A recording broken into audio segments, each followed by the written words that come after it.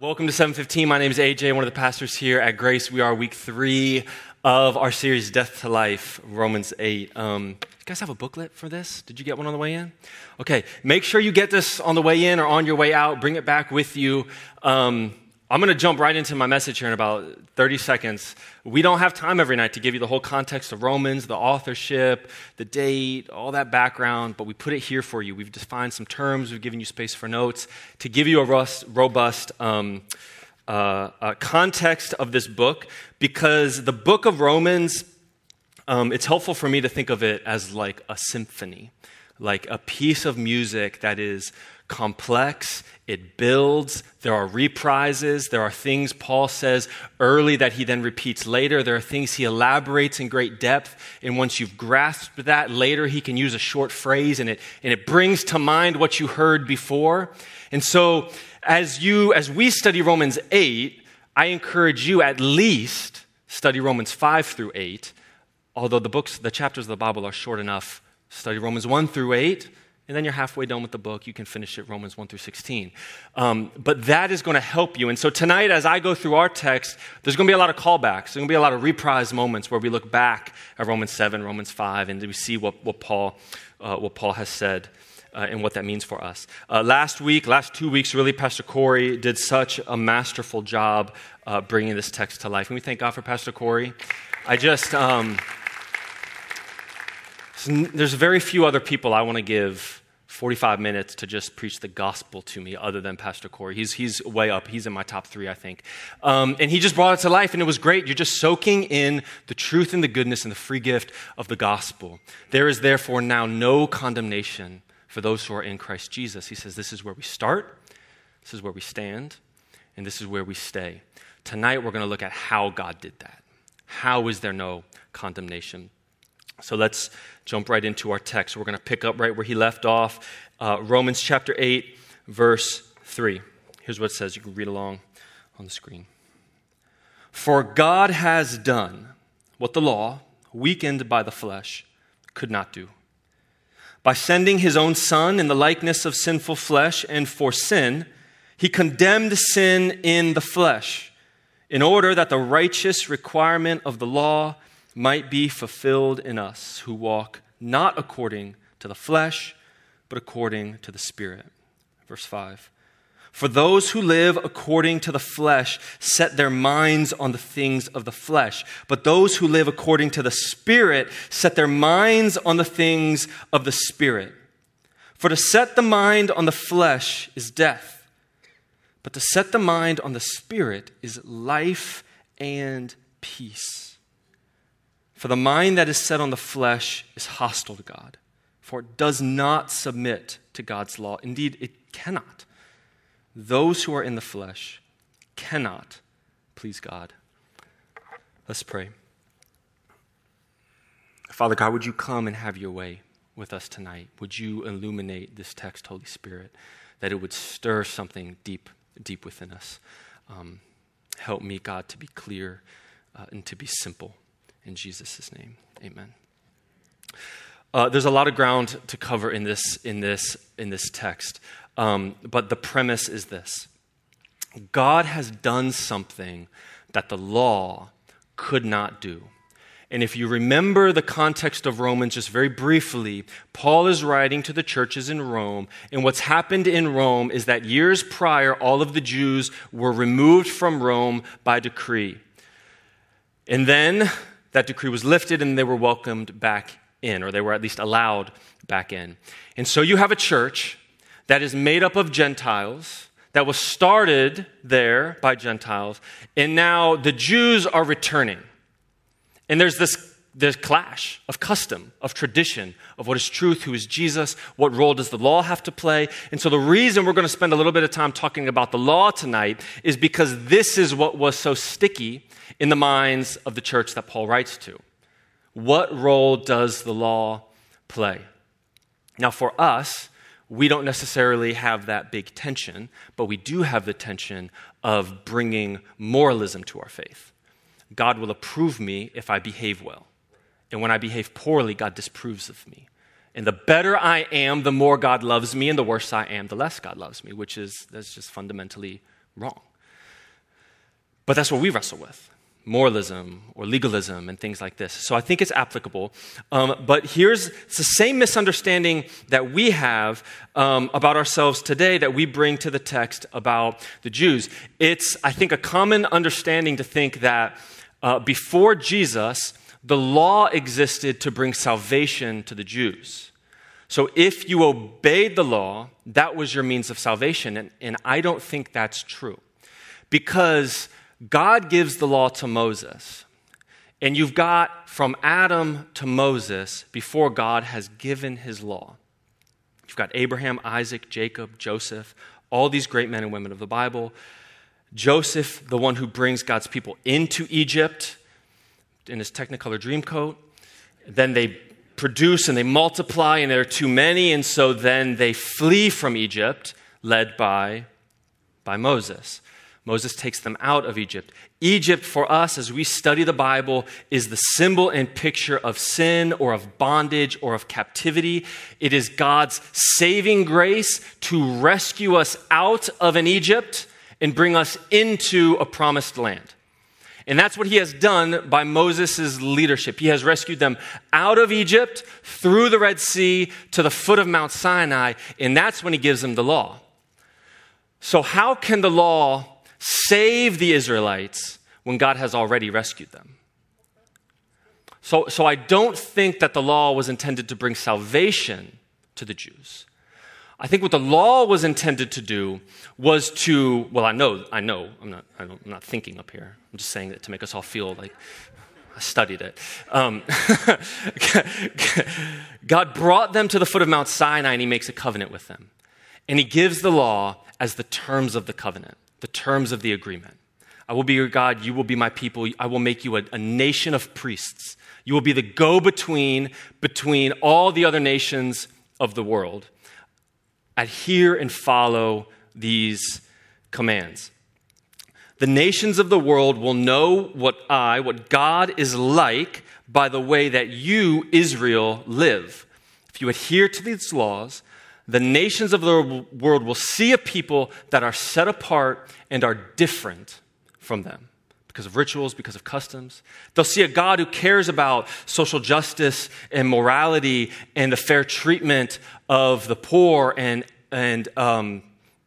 all the richness, health, and even the right ways to manage your body and things like this. They will see what I am like by the way that you live. So that is our role. The law is intended to set us apart so that others can see God. That's what it's intended to do.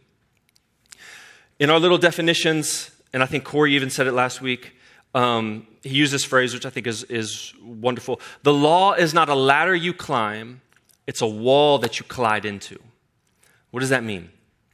When we think of the law, the Ten Commandments, as a ladder we climb to get to God. Thou shalt have no other gods before me. Okay, I got that one down, God.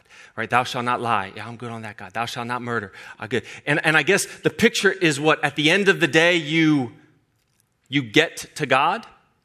You achieve some state of being. That's not what the law does. What the law does, we smash into it, because when we look at even just the Ten Commandments, you go, I can't do that. I mean, I fall short of that every time. In fact, when God first gives the law in Leviticus, he gives a list of laws, and then there's stories of the people disobeying the laws. Then there's more laws, and then there's stories of those people breaking those laws. So from the first generation of people to whom God gave the law, they were not able to follow the law. So God gives the law again in Deuteronomy, which means the second giving of the law. And before they enter into the promised land, before Moses dies and passes leadership over to Joshua, Moses addresses the people. And this is what he says. It's basically his farewell speech of sorts. He says this. I got slides tonight. This is in Deuteronomy 31, verse 27, 29. This is Moses speaking to the people in the second giving of the law before they enter the promised land. I know how rebellious and stubborn you are.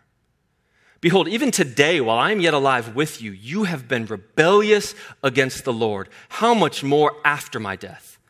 For I know that after my death, you will surely act corruptly and turn aside from the way that I have commanded you. What is Moses saying? I know what's in your heart. It's rebellious, and it's stubborn, and it is resistant, and it is hostile to the way of God. And here I am with you, the one who led you out, and even with me watching, you violate the law. When I'm gone, I know exactly what's going to happen. There's something fundamentally within you that is broken, that is incapable of following the law. The law is designed to show us the right way to be, yet we smash up into it when we face the reality that none of us can. That in fact, what Paul says in Romans 3:23, all have sinned and all fall short of the glory of God. So what happens? Well, Moses is right. In fact, while Moses is receiving the law, what are the Israelites doing? They're building a golden calf to worship. Like, they haven't even gotten it yet, and they're violating it. Joshua's generation, they fall short. Then come the judges. Read the book of Judges. It's like a tragedy. It's just failure after failure after failure after failure of these leaders who fall short of the principles of a righteous life as God has laid out. Then so they demand a king. So we get King Saul. What happens with King Saul? He fails. Then we get David, who's close. He's a man after God's own heart. But I can't say David without you thinking Bathsheba. So even David falls short, and his son even rebels against him. Solomon builds the temple, makes Israel a wealthy nation. What does he ultimately end up doing? He ultimately just turns Israel back into Egypt, this wealthy power that now worships many other gods. He falls short. Look at the book of Kings. There's only a few kings that are even noted as being good, and we know they, too, could not fully uphold the law. There's hundreds of years of the people of God falling short of the requirement of the law. And hundreds of years of the greatest men and women of the Bible falling short of the requirement of the law. What is God doing? He is weaving into the story of humanity, in the story of history, that there is none, not one, no king, no warrior, no prophet, and no priest who is good enough to fulfill the requirement of the law and make peace between heaven and earth. What does the law do? It shows to us the brokenness and the selfishness in our inability to act correctly. And this is not even something that I need to elaborate on or illustrate. I can do it with just a few words. New Year's resolutions,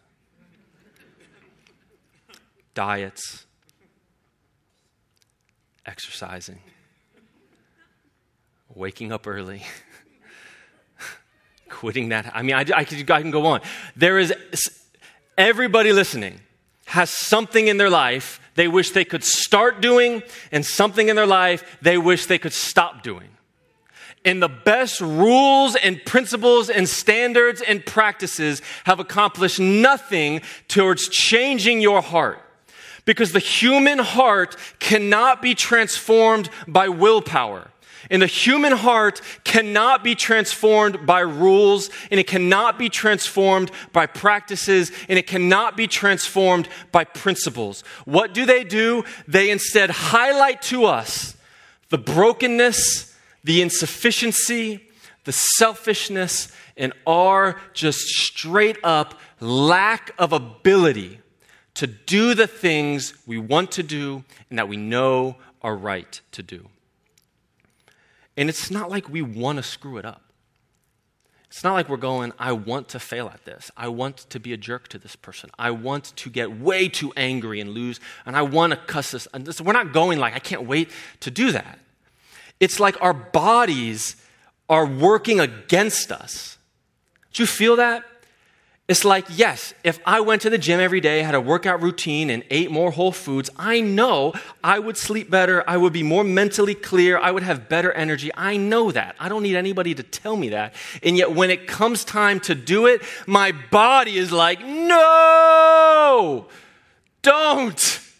Stay where you are. Don't get up. And I'm like at war with something within.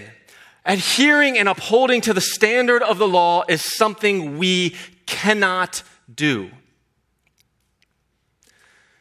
Let's look at our passage. 8:3. For God has done. What was I just saying? Adhering fully to the righteous requirement of the law is something we cannot do. For God has done. Say it one more time until you get it. Fully adhering to the righteous requirement of the law is something I cannot do. For God has done what the law could not do. I'm going to preach to this one person. It's the title of the message. For God has done. For God has done. Who did it? God has done it. God has done it. And so what we're going to do is we're going to break this passage apart, verse by verse. And I hope in doing so, one, we learn a lot, and one of the things I hope that we learn is this is how we're going to interrogate this scripture. And so part of what we're hoping to do with this series is, we hear almost every Sunday, read your Bible every day. And a lot of us go home and go, how? And then where? This thing is huge. There's so many words. Where do I start? How do I do it? And so there's some help in that booklet, and I'm going to have you help me interrogate this passage, okay? We're going to have fun with it. So we read the scripture. For God has done. So my question, what has God done? Look at it. What has God done? God has done something that the law could not do. Okay, so God has done something that the law could not do. So that begs a question for me. If God has done something that the law could not do, what couldn't the law do? If he did something the law couldn't do, what couldn't the law do? And this is one of these reprise moments, okay? So if you've read the whole letter, you know what Paul has just said about this in chapter 7 right before, where in Romans 7, verse 10, he says, the very commandment, the law, the very commandment that promised life to me proved to be death to me. So the law was intended to produce life in me. And yet what did it produce? It produced death in me. So what couldn't the law do? The law couldn't produce life in me. And think about that. This is what Paul says in chapter 7. He says, before I knew the law, I didn't know sin. But then once I saw the law, I was awakened to the reality that I am dead. Because before you know, God says, do not lie. You lie and you don't suffer any consequences. You don't think about it. You just, maybe your mom or dad said, don't do it, but okay, I'll make my own decisions. I'm my own person. But then when God says, thou shalt not lie, you go, but I've been lying. I'm dead. So the knowledge of the law doesn't produce life in you. It produces the reality that you are dead. So why couldn't the law produce life? The law couldn't produce life, he says it, because it's weakened by the flesh. Our inability to uphold to the standard of the law is because, that's what Moses said, there's something wrong with your heart. It's rebellious and it's stubborn. And even while I'm here, you disobey. And I know as soon as I'm gone it's going to be like all hell breaks loose out here.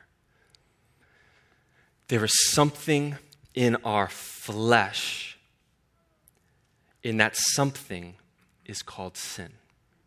Because Paul says, is it really the law that produces death in me? No, the law is good. The law is spiritual. The law is holy. The law is a gift from God to us to set us apart that others would see God through the way that we live. The law is not wrong. It is sin that's within me that is killing me.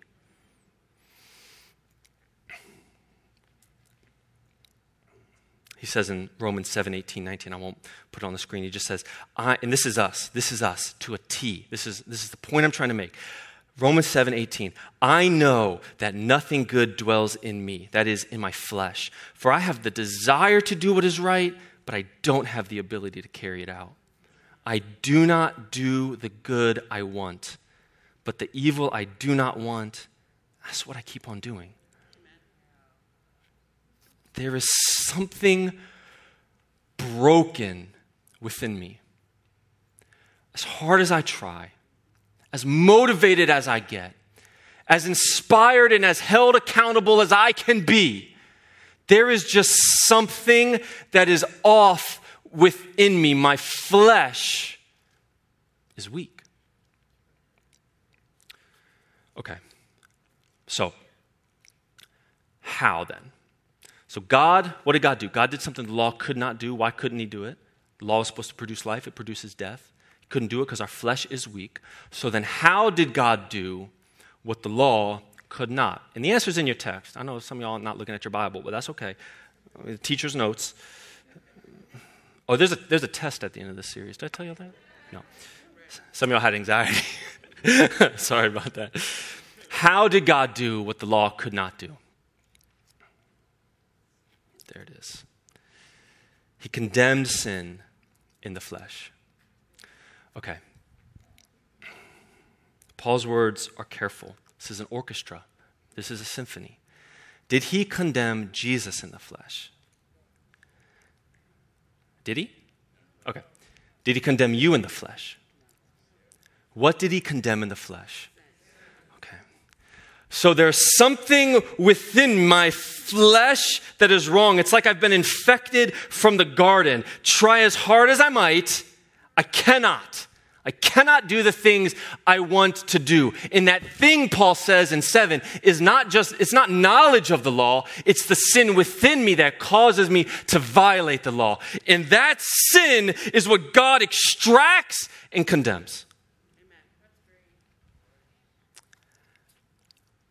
Interrogate the text. How did he condemn sin in the flesh? How does he do that? So this is how dense and rich this text is. And again, it's just in verse 3. How did God condemn sin in the flesh?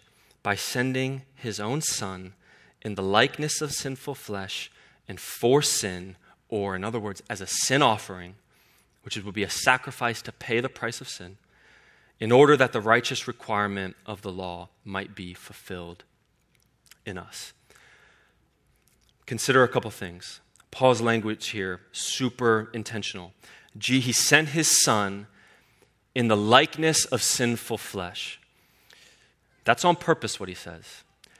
If he had sent his Son in sinful flesh, it would have compromised Jesus' sinlessness and therefore his deity. He could not be God if he was walking in sinful flesh. If Paul said he sent his Son in the likeness of flesh, it would compromise Jesus' humanity. Yeah, he came kind of like in the flesh. He looked like he was in the flesh, but he wasn't really. Jesus needs to be fully God so that he can be a worthy sacrifice, so that he can walk sinless. He needs to be fully man so he can be a worthy sacrifice, so he can pay the price for sinful man. Or it's what Paul says so beautifully in 2 Corinthians 5:21. For our sake, he made him, God made Christ, to be sin, the one who knew no sin, so that in him we might become the righteousness of God. For our sake, he made him to be sin who knew no sin, so that in him we might become the righteousness of God. Here's another one of these reprise moments, these symphonic moments that spring to life if you've been reading along, if you've been studying the passage, you go, oh yeah. He fulfills the requirement and brings us righteousness. This is what Paul was just saying in Romans 5. Just right before, when he says, therefore, as one trespass led to condemnation for all men, so one act of righteousness leads to justification and life for all men. For as by the one man's disobedience, he's talking about Adam in the garden, one man's disobedience which infects us all with sin, by one man's disobedience many were made sinners, so by one man's obedience the many will be made righteous. One act of sin and disobedience produces death in all of us, the infestation of sin in all of us, this thing we cannot shake, and yet one act of righteousness and obedience produces justification for salvation for many. John Murray says it beautifully like this. In that same nature, and he's talking about the human nature, in the same human nature, in the same nature which in all others was dominated and directed by sin, God condemned sin and overthrew its power. Jesus not only blotted out sin's guilt and brought us nigh to God, he also vanquished sin as power and set us free from its enslaving dominion. And this could not have been done except in the flesh. The battle was joined and the triumph secured in the same flesh, which in us is the seat and agent of sin. Praise be to God.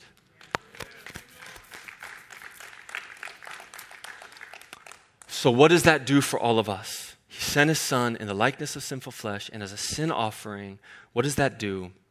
It fulfills the righteous requirement of the law. Interrogate the text. What is the righteous requirement of the law? Put simply, for those who violate the law, the wages of sin is death. Romans 6:23. Why did it cost a life? Because that's the price. That's what needed to be paid. And he paid it. It's another reprise moment. Paul has just finished saying in Romans 7 that the law is binding on a man only up until death. Think about this. If there's a married couple and one spouse passes, we consider that marriage covenant to then have ended at that point. This is what Paul says. You are released from that law. Think of it another way. If you've been convicted of a crime and you pass away before your sentence is carried out, they don't continue to enforce the sentence, right? Death releases you from the bondage and the penalty of the law. And in Romans 7:4, Paul has just said, you also have died to the law through the body of Christ, so that you may belong now to another, to him who has been raised from the dead, in order that we may bear fruit for God. The law is binding as long as you live, and you have died through the body of Christ. Hallelujah. When we do, go ahead. Worship God. When we do baptism, we say you've been baptized into the body of Christ. Why? Because that's the body that stayed. Well, that's the body that died but then was raised. And so we are baptized into that. And so we too then have died to the law. So what does that mean? What does all this mean? The righteous requirement of the law has been fulfilled.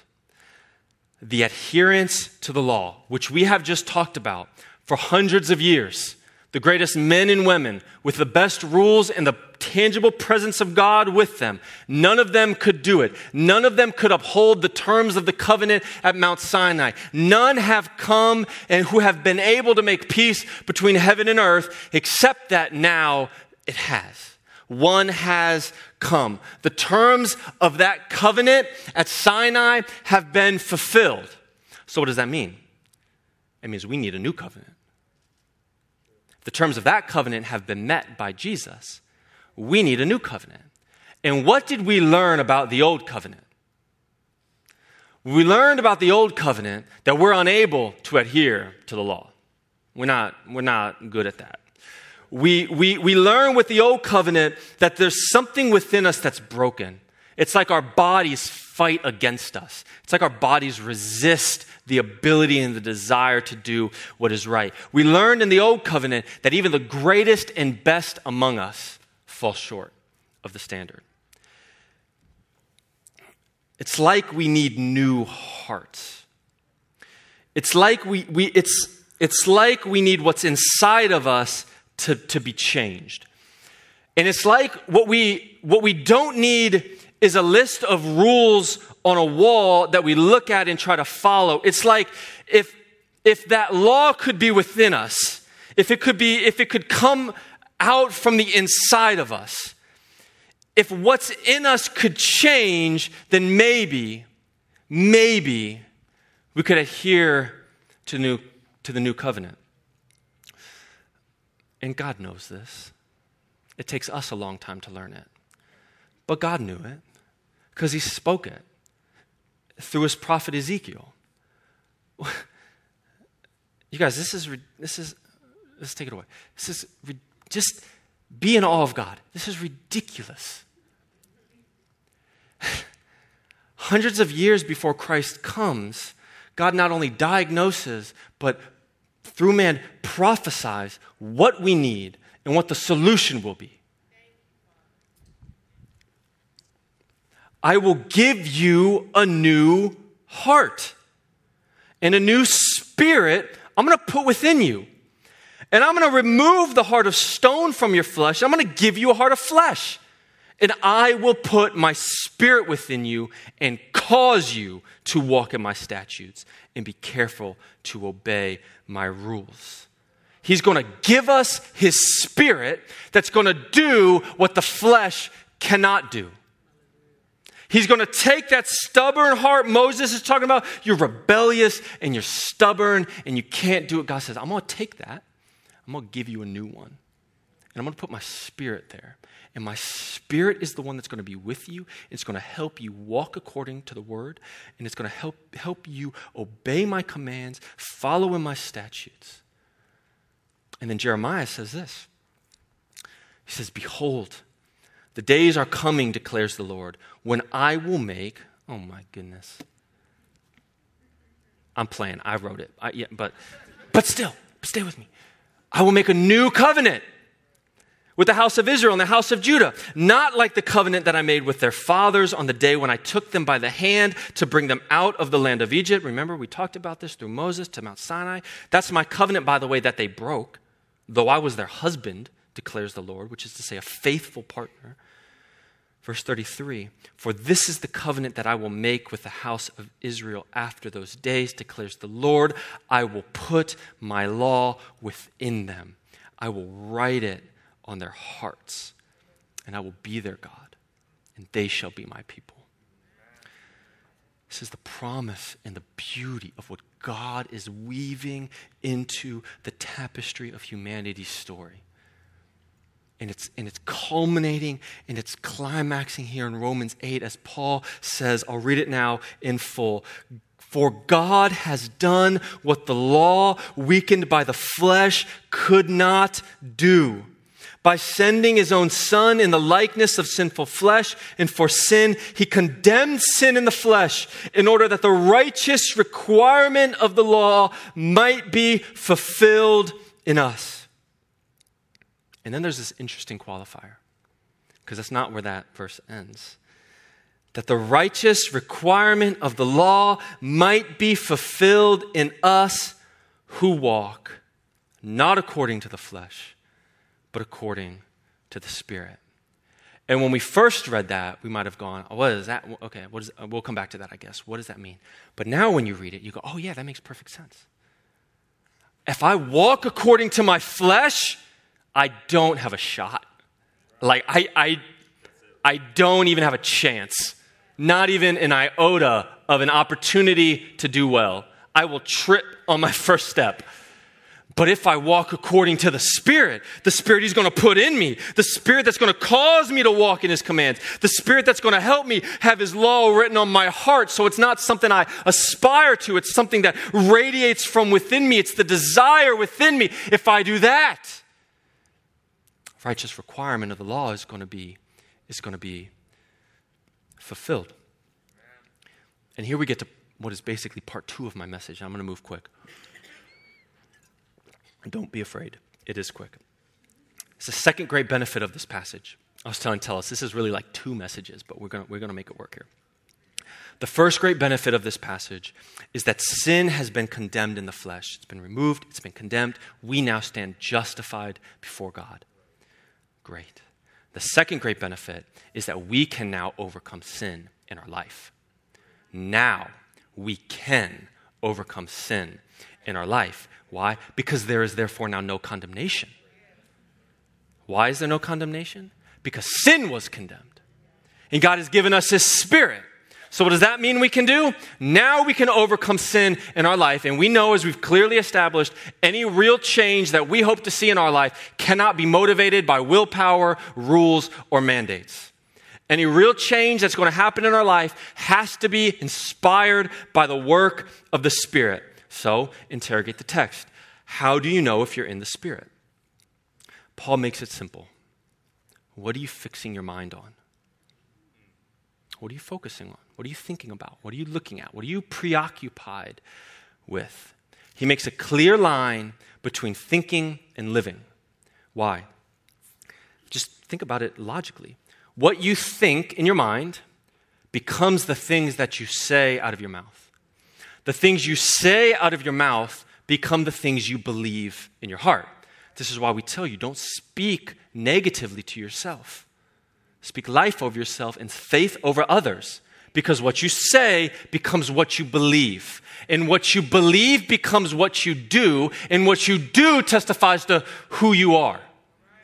So what you think becomes what you say becomes what you believe is what you do, and what you do testifies to who you are. So if your mind is fixed on the things of the Spirit, then you can walk according to the Spirit. Said in another way, your life is moving in the direction of your strongest thoughts.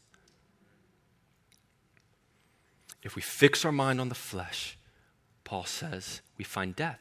Because our flesh is infected with sin. But if we fix our mind on the things of the Spirit, we find life and peace. And this was radical because, as C.A. Anderson Scott says, Paul as a Jew had thought that men should keep the law in order that they might be saved. But as a Christian, he saw that men must be saved in order that they can keep the law. So is the law wicked? No, the law is not evil. The law sets us apart, that others can see the righteousness of God. The law is good. But Paul is saying at the end of this passage in 7 and 8 is critical. Your mind is not neutral ground. It's not. For 7 and 8, the mind that is set on the flesh is hostile to God. It doesn't submit to God's law. It cannot. Those who are in the flesh cannot please God. A mind that is fixed on the flesh is not neutral to God.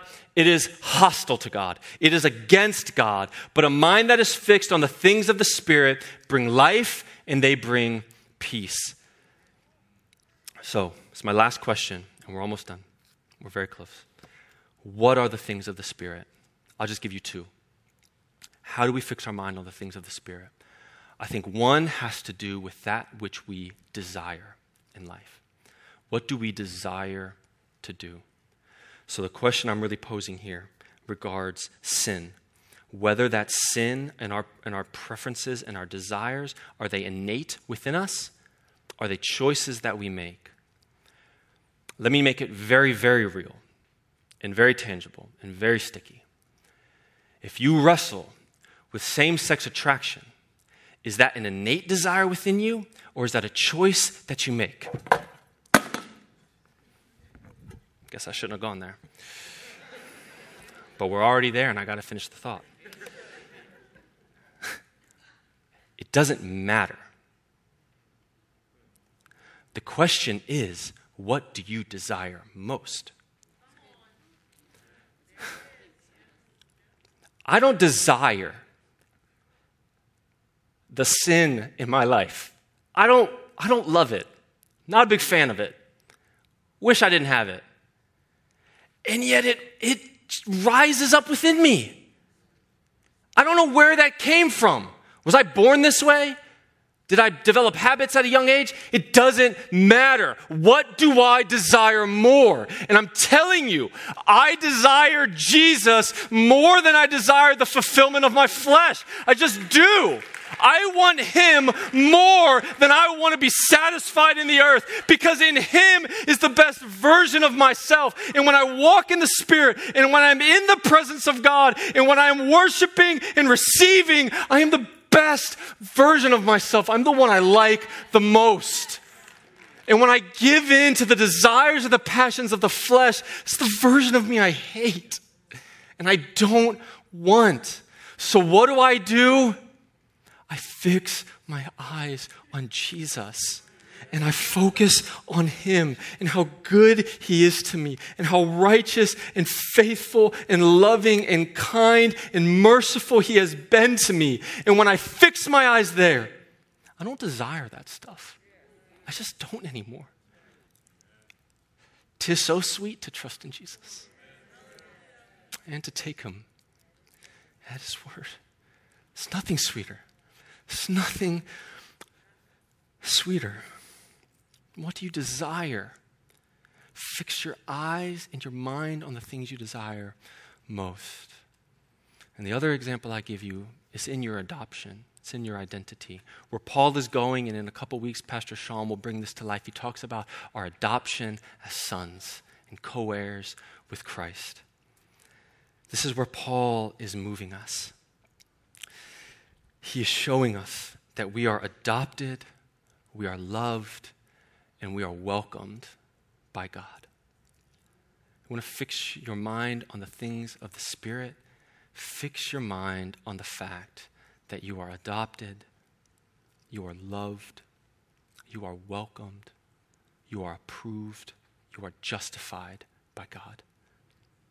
Your bad deeds don't make him hate you. Your bad thoughts don't make him reject you. You are loved and approved and welcomed in his presence. And if your identity is rooted in that truth as a son of God, you can walk according to the Spirit. But it's when we doubt who God is or who we are to him that all this mess rumbles up within us. I'll close with this quote from Tim Keller. What are the things of the Spirit? How do we fix our mind on the things of the Spirit? Tim Keller says this: we are to be preoccupied with our standing in Christ. We are to drill into our minds and our hearts his love and adoption of us.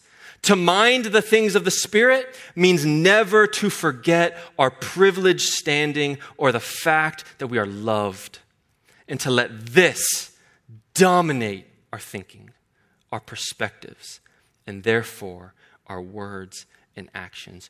We are to be preoccupied with our standing in Christ. And if we do that, it will produce life and peace. Let's pray. Father God, we love you and are so grateful for the richness of this word and how you have not just given it in a moment, but you have architected it over thousands of years through humanity, that you are a God of faithful covenant love. You're a God who redeems his people. And we love you, Lord. Hey, if you're here or online, and let's take a moment to respond to this if this is you. That type of love, that type of knowledge, that type of affirmation from the Father given to you as a free gift, if that's new to you, or now it's new, Maybe you thought you knew, and God is revealing something to you by his Holy Spirit now. And you want to respond to that. So we would say that's committing your life to Christ, or maybe rededicating your life to Christ. If you're in the room, would you raise your hand so I can see you? If you're online, just click the button in the chat. I just want to pray a prayer and take a moment. Okay. I see that hand. Okay. Let's just pray and just reaffirm this.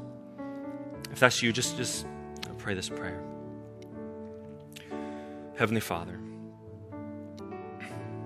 I'm so grateful for the gift of salvation through Jesus. Forgive me of my sin. I confess that my flesh is wrong within me, but I receive your atoning sacrifice, and I make you, Jesus, Lord of my life from this day on. In Jesus' name.